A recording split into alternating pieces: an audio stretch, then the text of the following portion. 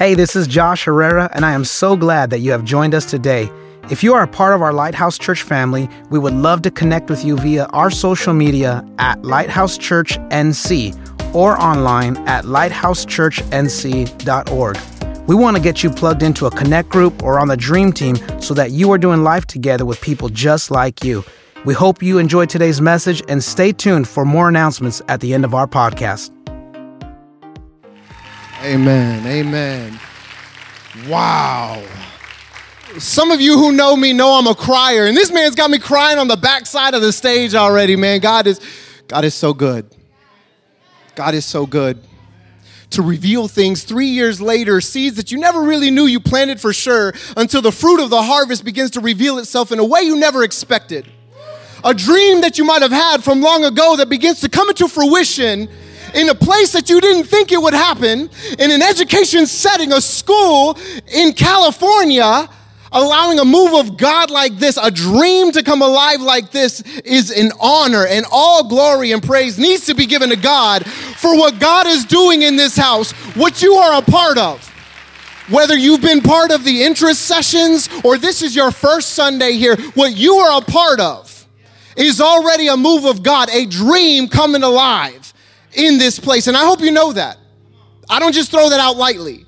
In the experience that I've had in ministry, having been a grand preacher's kid and a preacher's kid and having served in ministry here in Cali, what you are experiencing is truly phenomenal. Not because of the facility, not because of all this, but because of the hearts and the hands behind it. And I want to honor first and foremost God for this privilege and this opportunity. I want to thank God for Pastor Joe and the worship team. Can you hear me out on that? I want to honor and thank Pastor Sam at the South Campus for his leadership in his hands and allowing this to be an expression and a continuation of the worship that's down there. Some of you being a part of that church, formerly the organization, and being a part of this community is truly a blessing of God. And of course, I want to thank you, Pastor Josh. In the hours, in the plethora of hours that I've known him, and in the conversations that I've had with him, these are the words that came to my heart and my mind. You have a brilliant mind and a beautiful heart. And that's power. Shepherd to shepherd. You're in good hands. Those of you who are already behind the scenes know that. Those of you who are here, you'd be in good hands. Because God is faithful. God is so faithful. It is such an honor to be with you over here from Houston, Texas. The weather may be a little gloomy outside, but I tell you, this is relief relative to Houston, Texas. I mean, the humidity is so bad. Like in Texas, these are skinny jeans. Like these are skinny jeans. They're so humid, it sticks to you. Over here, I'm sagging, man. It's beautiful. I love it. I love it. It's an honor to be here. Y'all can remain standing. I'm about to read the word of God, but I also want you to honor my family. I've got a pic of my family here that we're about to show, and my wife, Denise, and my son, Elijah, who's 4. I know many of you know them from the ministry days here. They are incredible. I believe Josh is about to pull that off, a different Josh. Isn't that crazy? Like 3 years. And I wanted to honor them and thank God for them and for my wife holding it down back in Houston while I have the privilege of being here. As part of this series, Dream Again, Pastor Josh gave me the synopsis, and actually, he gave me a synopsis, but I did something even greater that if you haven't done already, if you've skipped a beat from coming here or you haven't been here before, I want to encourage you to go online and listen to the podcast. This series is, to coin a phrase that might even be a little outdated, it's fire. It's pretty fuego, y'all. But what he has been doing through this Dream Again series is pretty phenomenal, to walk us through the story of the Israelites, primarily through Moses, and what it means to have been God's chosen people and to given Moses a dream. And for Moses have to overcome the negative thoughts inside. And then the negative thoughts of those around you, and understanding who's in your inner circle. And then last week, the dilemma of the desert, and understanding that the wilderness is not punishment, it's actually preparation for what God is doing in the promised land. It's fire, y'all. Like, I don't mean to repreach it, but it's that good. Like, that's the kind of stuff pastors would listen to and steal and start a whole new series on somewhere in the hood. You know what I'm saying? Like, that's something pastors would do with something like that, because it's that phenomenal. It's that good. And so I have the privilege of speaking to you today about what it means to fully surrender to God.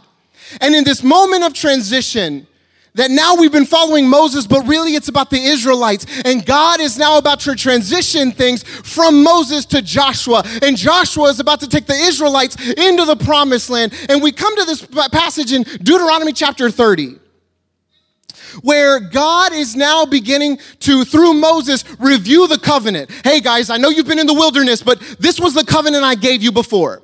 Hey guys, I know you've been in the wilderness, but I'm going to give you a challenge and a call to return to the Lord.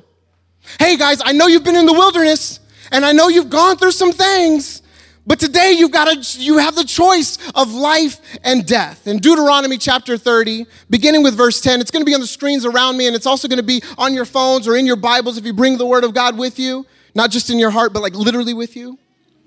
Beginning with chapter 10, it says, "The Lord your God will delight in you if you obey his voice and keep the commands and decrees written in this book of instruction. And if you turn to the Lord your God with all your heart and soul, this command I am giving you today is not too difficult for you, and it is not beyond your reach. It is not kept in heaven, so distant that you must ask, who will go up to heaven and bring it down so we can hear it and obey?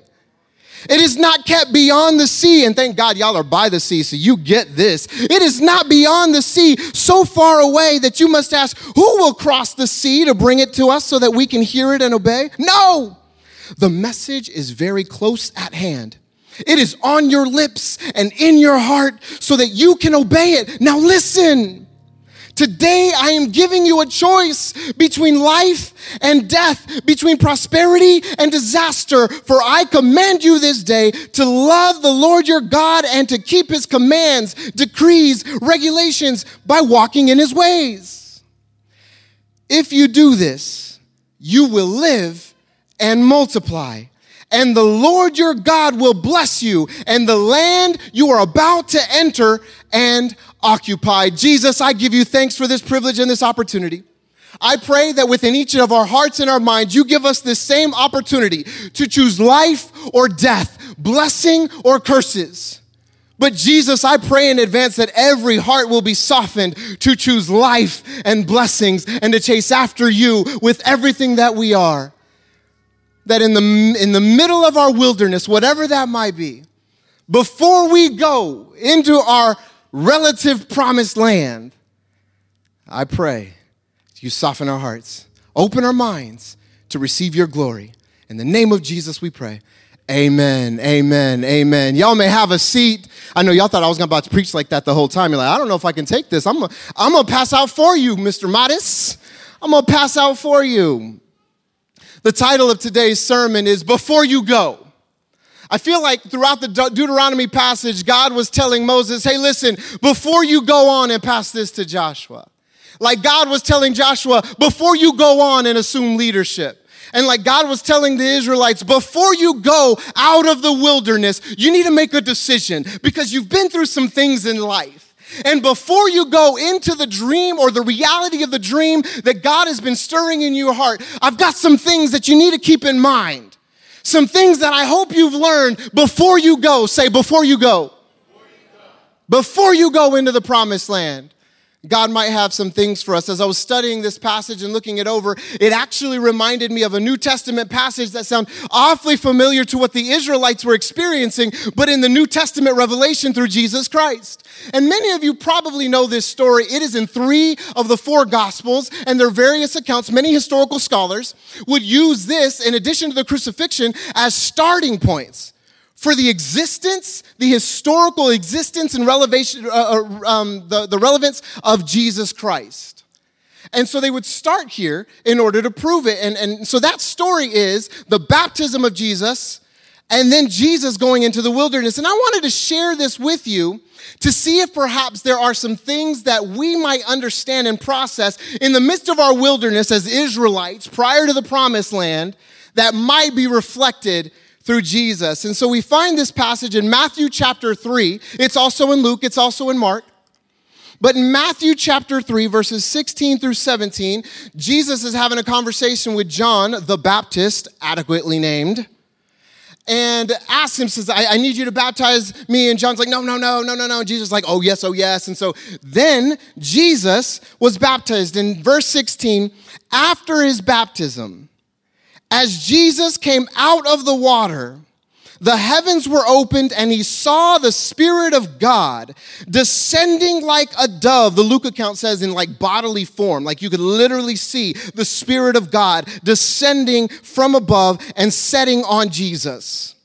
And a voice from heaven said, "This is my dearly loved Son." Other translations or other accounts say, "My dearly beloved Son, who brings me great joy."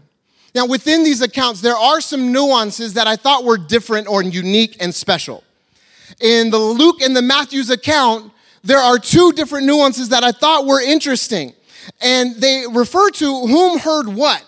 So in this particular account, Matthew accounts this as God speaking to the people who were around saying, everyone listen up. This is my beloved Son in whom I am well pleased. But in the Luke account, everybody hears God speaking directly to Jesus saying, you are my beloved Son in whom I am well pleased. And that might seem relatively insignificant, but I thought it was important. Biblically, perhaps it's a stretch. But what if we're created in God's image, and all things that were created through Christ? What if, since we were created in God's image, and since everything that was created through Christ, then could we at least hear an echo of this statement for you to hold on to and believe as well? That perhaps the nuances between God speaking about Jesus, that this is my beloved Son, and God speaking to Jesus, you are my beloved Son, is an opportunity for us to recognize both the supremacy of Christ as well as the special calling of God upon all of us as children of God. That in the same story, in two different accounts, God is speaking to everyone saying, this is my Son. He is the supreme. And at the same story, in another account, is saying, you are my Son. This is my Son. It is us recognizing the supremacy of Christ, but also an echo of wisdom and understanding that we too, having been created through Christ, are God's beloved children in whom God is well pleased. Some of us need a reminder of that when we're in the wilderness. Some of us need to remember that we too were created in God's image at one time, and we may have messed that image up, but I was originally created in the image of God, that God knit me together in my mother's womb, that God formed and fitted me for a purpose and a calling and a dream, and some of us have forgotten that. And in this story, prior, as many of us know, to Jesus going into the wilderness, he affirms the identity of whom he is. Is there a truth we can hold on to in this season of dreaming, even if in the wilderness, that you are a beloved child of God, you are created in the image of God, there is an unmistakable love for you from our Creator, in whom God is brought joy and pleased. And I want you to hear the nuance. This is not something new, but it's something worth repeating if you've heard it before. Maybe it's a revelation if you haven't. God is pleased in who you are before what you do. What you will do in the promised land is important, but not before recognizing the value in whom you are in the wilderness before you've gone anywhere else. Your dream is not just what you do, it's who you are.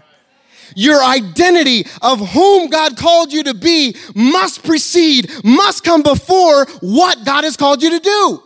So if your dreaming has everything to do with what you've wanted to do, let's reconfigure the perspective and say, before the dream of what God's called me to do, who has God called me to be?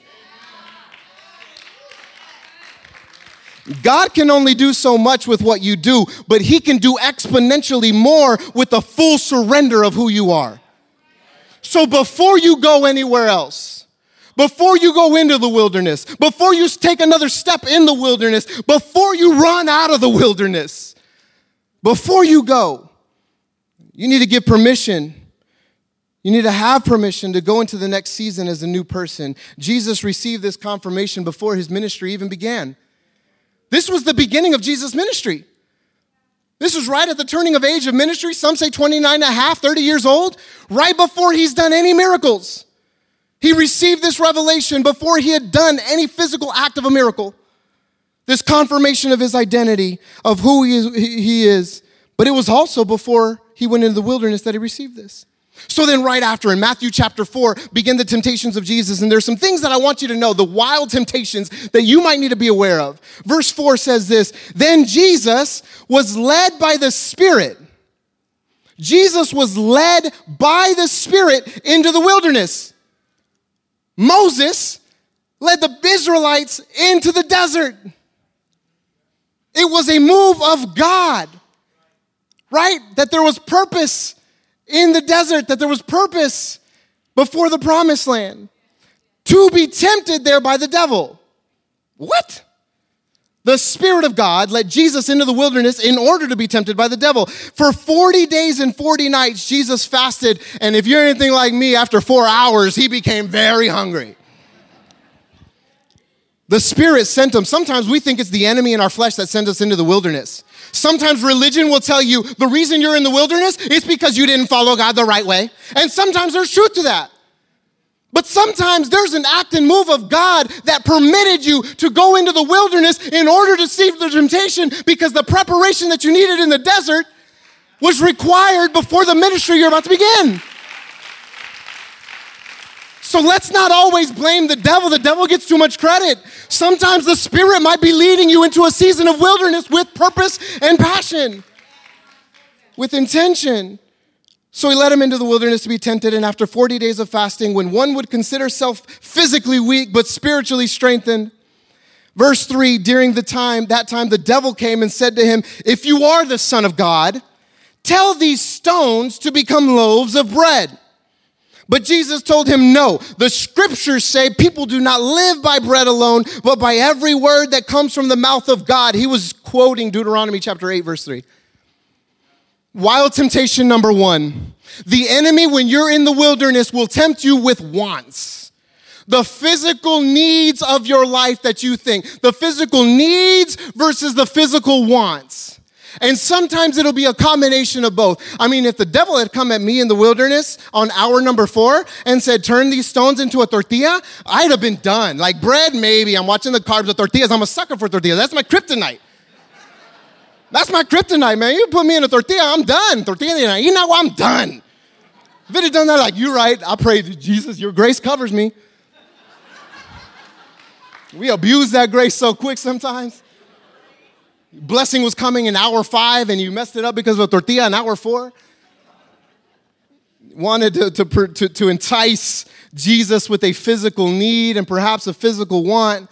But Jesus responds to this physical need with a spiritual feed from Scripture, saying that the only feed I really need is the Word of God. That sustains me. I don't need anything else. And remember, this is after 40 days of fasting. The enemy will approach you and appeal to your flesh. Jesus here shows us an example that when we're in the wilderness, we need to respond in the faith. So what the enemy attempts to attract you with the flesh, we need to respond with a faith, even in the wilderness. Listen to me. Be careful not to overfeed the flesh and underfeed the soul in the wilderness. Even in comfort, even when we don't feel like we're in the wilderness, we are more than likely to overfeed the flesh with our eyes and our ears and our mouths and everything else, but underfeed the soul of our heart with disciplines like prayer and fasting and getting plugged into a local church community. And we need to be cautious in this wild temptation of wants, say wants, that we don't overfeed the flesh and underfeed the soul. We don't live by what we consume with our mouths, but by the words that come from the mouth of the one whom should consume us. Verse 5, then the devil took him to the holy city, Jerusalem, to the highest point of the temple, and he said, if you are the Son of God, jump off, for the scriptures say, he will order his angels to protect you, and they will hold you up with their hands, so you won't even hurt your foot on a stone. He was quoting Psalm 91. Check this. That's the devil quoting Psalm 91, verses 11 and 12. And Jesus responds, the scriptures also say, devil, I feel like he'd probably have a little T.D. Jakes in him, like, get ready. The scriptures also say, devil. I'm sweating like T.D. Jakes right now. You must not test the Lord your God. And he quotes Deuteronomy once again, chapter 6 this time. Wild temptation number 2, the enemy will tempt you with words. Say words. So wild temptation number 1 is wants. Wild temptation number 2, the enemy will tempt you with words. And the devil even twists the truth into temptation. This wasn't an overt, obvious lie. I mean, he quoted the word of God. Therefore, it was not a lie. And many of us who have grown up in the church, we can at least resist the overt, obvious lies. Right? Like we know, like, devil, you ain't gonna trip me up. Like, please, delete, swipe. I don't know which way you swipe. If I swipe the wrong way, I promise I'm not, anyway. And the enemy, we think with those overt ones, but those of us who might have been engaged in church for any period of time, the enemy now wants to use our wants in the wilderness and then use our words or the word of God in the wilderness in a way that can take what we've learned and heard and twist it to cause us to fall. The enemy can make you think that because you've claimed to profess Christ as Savior, whether it's by tradition or even a real sincere way, that you don't need to have a real faith. The enemy will twist the laws of tradition to make you think that that's the standard and that anything else that falls short is nothing that is not related to Jesus. He will take an old school tradition and a law and appeal it to you saying the Psalms say this, the Old Testament says this, you should dress this way, you should act this way, you should look this way, and be so consumed with a physical appearance, but fail to see the revelation of the living word in light of the written word. And so the enemy in any season of wilderness will attempt us to tempt us with the word of God and cause us to think that we have to act and look and only certain people can be on the stage and they have to wear certain things and have no revelation of the freedom of a Christ who came not to abolish the law, but so that the law might be fulfilled in a new way. Thanks, brother. You may know the word, but not the living word. And the enemy tempted the Son, who was the living word, with the word. And if the enemy did that to Jesus, what makes us think that in your wilderness, metaphorical or otherwise, that he's not going to do that for you? We must intimately know the word and the living word. Verse 8, next the devil took him to the peak of a very high mountain and showed him all the kingdoms of the world and their glory. And he said, I will give it all to you, he said, if you will kneel down and worship me. Get out of here, Satan, Jesus told him. For the scriptures say you must worship the Lord your God and serve only him. Jesus, once again, quoting Deuteronomy chapter 6. Wild temptation number 1 was want. Say wants. Wild temptation number 2 was words. Say words. Wild temptation number 3 is worship. What you worship determines how you see.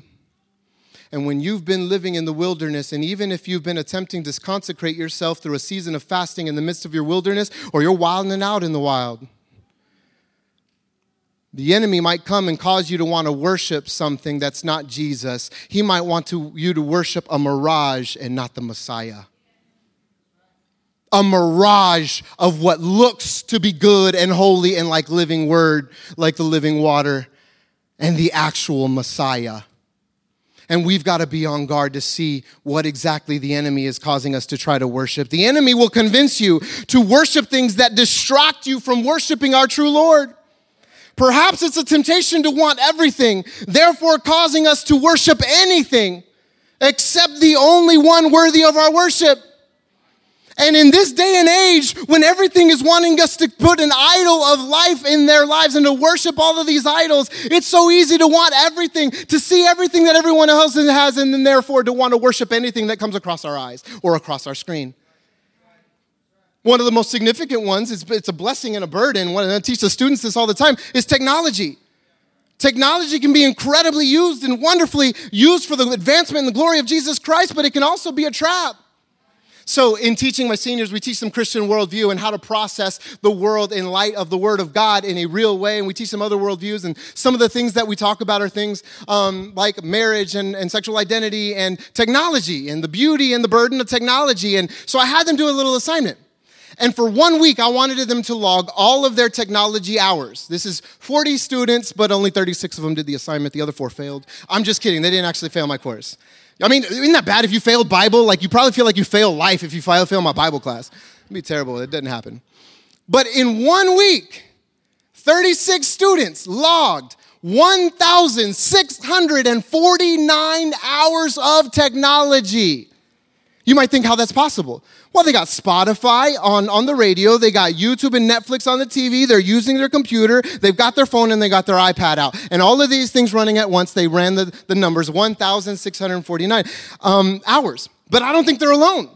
Many of us in that app that came up, the screen time app, you kind of see, oh my goodness, I've been up 10%, wasting my life away in technology.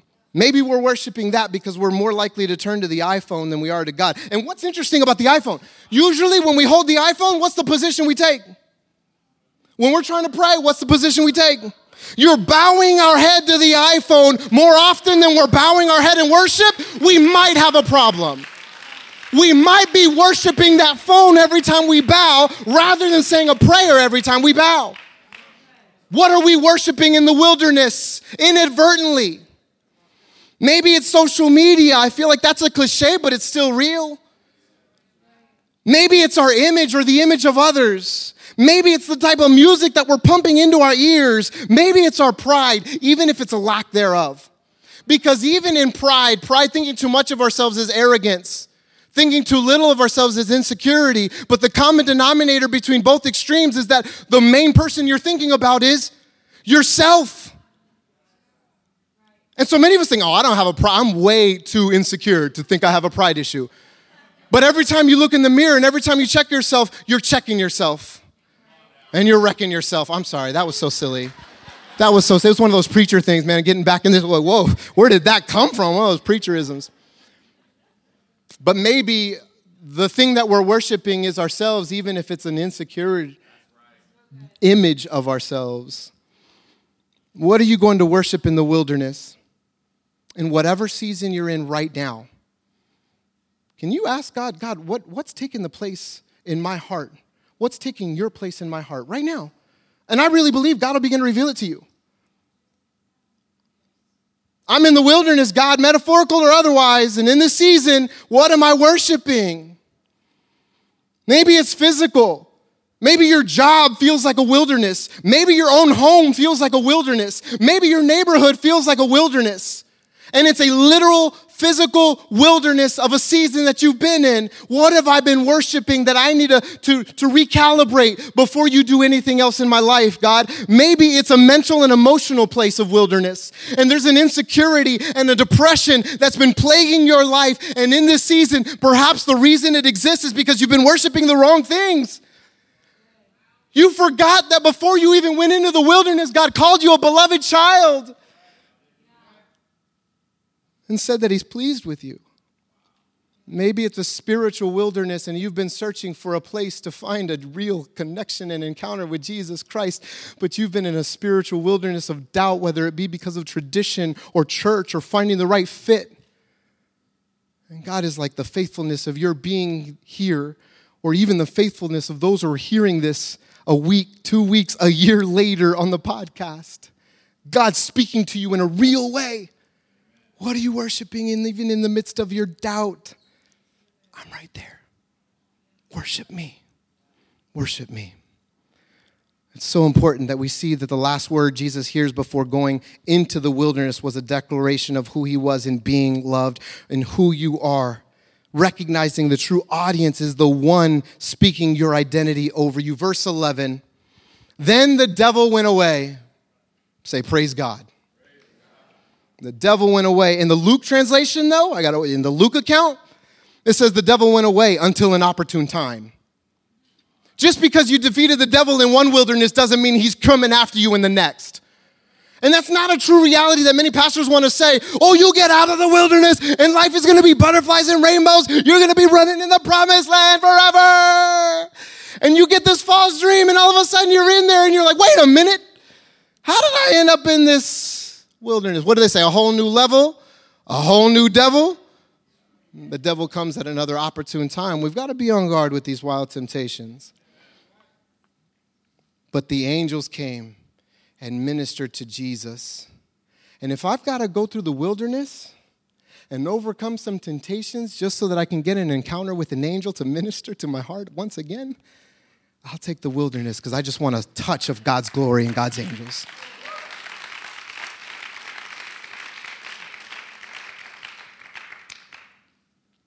Before you go into the promised land, Israelites, Jesus, before you go into the ministry, there are some things that I thought might be helpful for us before we go face some giants next week. You know what I'm saying? There are some things that I believe God might want us to hear. Before you go in this Dream Again series, before you go, you got to wake up. Say, wake up. Before you go, you got to wake up. I don't know if you've heard this, and I pulled this from this great theological source called Wikipedia. I think it's slightly more credible than the Urban Dictionary, Pastor Josh. And there's this thing called REM sleep. It's rapid eye movement sleep. Some of you may have heard that before. It is a unique phase of sleep in mammals and birds, distinguishable by random rapid movement of the eyes, accompanied with low muscle tone throughout the body and prosperity of sleeper to dream vividly. What? Okay, REM sleep is paradoxical because what it does is it mimics the similarities to wakefulness. That when you're sleeping and you are in REM sleep, it actually mimics being awake. Although the body is paralyzed, the brain acts somewhat awake with cerebral neurons firing with the same overall intensity as in wakefulness. By one estimate, 80% of dreams occur during REM. Waking up sleepers during an REM phase is a common experimental method for obtaining dream reports. So, if you want to know your dream, you've got to wake up in the middle of your most deep sleep. If you want to recount your dream, you've got to wake up in REM. And so it's a method for attaining these 80% of neurotypical people can give some kind of dream report under these circumstances. Sleepers awakened from REM tend to give longer, more narrative descriptions of the dreams they were experiencing and to estimate their duration of their dreams as longer. If you want to remember your dreams, and if you want to be able to account your dreams and to feel like they were longer so you can dream further, you got to wake up. You got to wake up. In order to dream, you've got to rest. But in order to dream to become a reality, in order for your dream to become a reality, you've got to wake up. Say, wake up. No, literally say, wake up to your neighbor. I think one of them's sleeping. Man, watch out. You're probably looking at them like, how can you sleep through this? Did you not get any sleep? This guy is way too loud and way too passionate. Some of us need a little more than Jesus to wake up, though. I'm not trying to convict anyone. Y'all have some incredible coffee. Araceli, Julie, man, the hospitality team, can we give God praise? I don't think I've ever been to a church that offers French press coffee. Pastor Josh, man, you literally have the best church coffee in the city, the state, dare I say. For real. Right? Tell me how many of you know this, though, and you're probably going to hate this song because of the brand. The best part of waking up is Folgers in your gut. I'm supposed to use that Folgers word in this house. I know. Right? But we sing that, right? And we've heard that song. But man, the best part of waking up is not Folgers. It's the Father in my cup. That's what I'm talking about. Some of you wake up and you don't thank Jehovah Jireh. You're looking for Jehovah Java. Oh, I'm keeping it too real, Pastor Josh. I'm so sorry, brother. I'm so sorry. Some of us are worried about that pour over. You need God's love to pour over your life. That's the pour over you're looking for. Man, you worried about that French press. I'm looking at that faith press. You know what I'm saying? I let that faith press. And if you're going to drink coffee, this is biblical. You need to drink it either hot or cold brew, not lukewarm. That stuff gets spit out.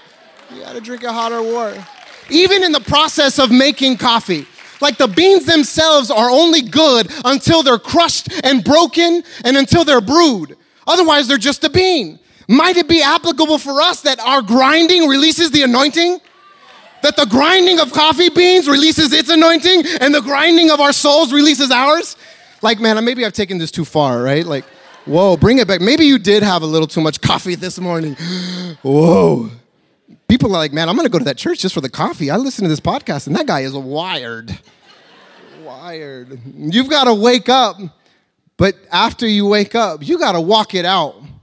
Otherwise, a dream remains a dream unless you wake up to make it a reality. So everyone repeat after me. Say, before you go, wake up. Before you go, you got to walk it out.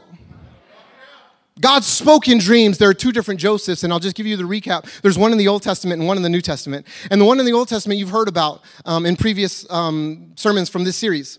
It was Joseph. He got this beautiful coat because it was his dad's favorite child, and he had this dream that everyone else was going to submit to him, and he told that dream so early that his brothers hated him because not only did he have a dream that everyone was going to bow down to him, but he got this nice little jacket.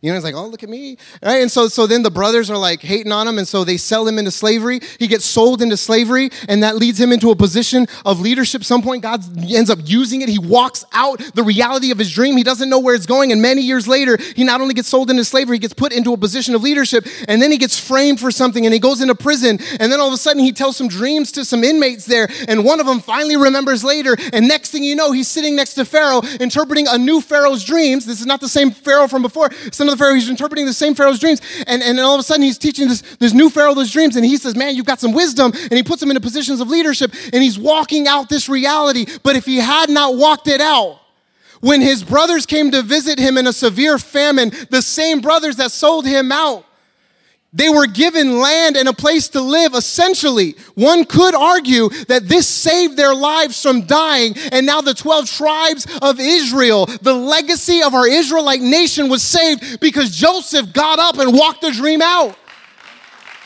And in Genesis, it says that what the enemy intended for harm, God intended it good for good, but he had to walk it out.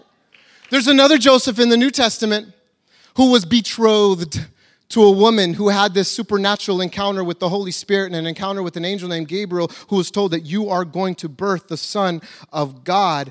And and then Joseph comes up on that and he's like, what? And he's like, let me sleep on this. At least he slept on it. Thank God for that. So he slept on it. And Gabriel didn't speak to him in person. Gabriel spoke to Joseph from Mary in a dream. It was in a dream that Joseph of the New Testament, the one who helped raise Jesus Christ, received that revelation in the dream. Now, Joseph could have woken up and said, whoo, what a nightmare. I'm out this piece. That's crazy. But instead, he woke up and said, I received this as revelation. I'm going to walk it out. Here's what I want you to catch in both of these stories. For your dream, those dreams weren't just for themselves. The dreams that Joseph had nothing to do with everyone else bowing to him. It had everything to do with positioning Joseph eventually for the Israelite story. And what Joseph and Mary had done, what the Joseph from Joseph and Mary had done, wasn't just for Joseph, it was for Jesus, and Jesus was for all of us. A dream is more about you, is more about the people around you than you sometimes. And we've got to remember this, that a God dream isn't just for you. Too many people are in need of your part of the dream, but you've got to wake up and get to work. Be a part of the dream team. Today is a prime opportunity to get plugged in. That whatever dream God is stirring in your heart and in your life in this season of wilderness, maybe before you walk into the promised land, God is calling you right now to wake you up. And God is telling you today to walk it out. That's the fourth part of the mission. To go out and make a difference. Maybe today is your day to start walking it out. Before you go, say before you go, worship God. Isn't it so funny that the final temptation of Jesus in the wilderness, and now here we are with an opportunity before you go. God in Deuteronomy is telling them you can worship me with all your heart and all your soul and obey my decrees and commands, or you can worship other idols and you will either find blessings or you will find curses, but at least you have a choice. That even in the midst of your wilderness, before the promised land, you have a choice of whom you're going to worship. And you can blame your circumstances and you can blame your wilderness, or you can just turn all of that to God and say, God, even if I die in the wilderness, like the older generation of the Israelites who actually ended up having to die, even like Moses and like Aaron, who got to see the promised land but didn't get to go into it. It's a tough reality. It's really a tough pill to swallow, to see the promised land. Fathers who had hoped to have a promised land for themselves but are happy enough to see it lived out in the next generation of their children. Fathers who pass away and mothers who pass away still praying for their own promised land, but believing the promised land of their children is a greater sacrifice. And even if I die in the wilderness, God, I'm going to worship you. Even if my dream was not for myself, but for my kids, and the reality of what I had hoped looks nothing like I wished it would have, but the reality of the promised land for my kids, for the next generation, God, that's enough. And I will stand on this mountain and I will worship you. And I will impart it to the next generation and believe that they will inherit the promised land and we will celebrate in eternity at some point in the future. Joshua. In chapter 3, verse 5, the transition has happened from Moses to Joshua, and Joshua is preparing himself and the people to finally cross into the promised land from the wilderness. We're so close. And he says this in verse 5. Joshua told the people, purify yourselves, consecrate yourselves, set yourselves apart as holy. Give all of your reverence and your adoration. Repent from your sins. Cleanse yourself. For tomorrow, the Lord will do wonders among you.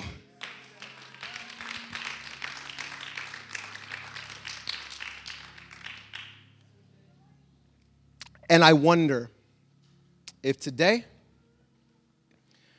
you're looking for that dream and you're in the wilderness, and metaphorically speaking, whenever tomorrow comes, God is telling us today, purify yourself. Consecrate yourself. Wake up. Start to walk it out. But don't ever forget, before you go, before you leave this place, like literally, before you walk out of here, before you go anywhere else, before I move you in this dream of yours, before you go anywhere else, will you worship me? Will you choose me?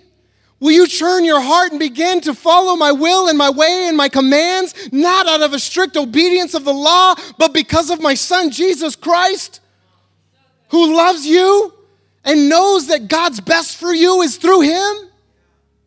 Church, will you stand with me as an act and an opportunity of worship, of obedience, just to stand, and in the midst of our wilderness, in the midst of this season, in the midst of your temptations, as your dream may be on the horizon and the promised land might be on the horizon, maybe for just a moment, God wants to see your heart worship in complete reverence and adoration of who he is and whom you are because of who he is. If this message has blessed your life, I want to encourage you to share this message with others, or go online to our website and consider making a donation so that we can continue bringing you content just like today's message. God bless you.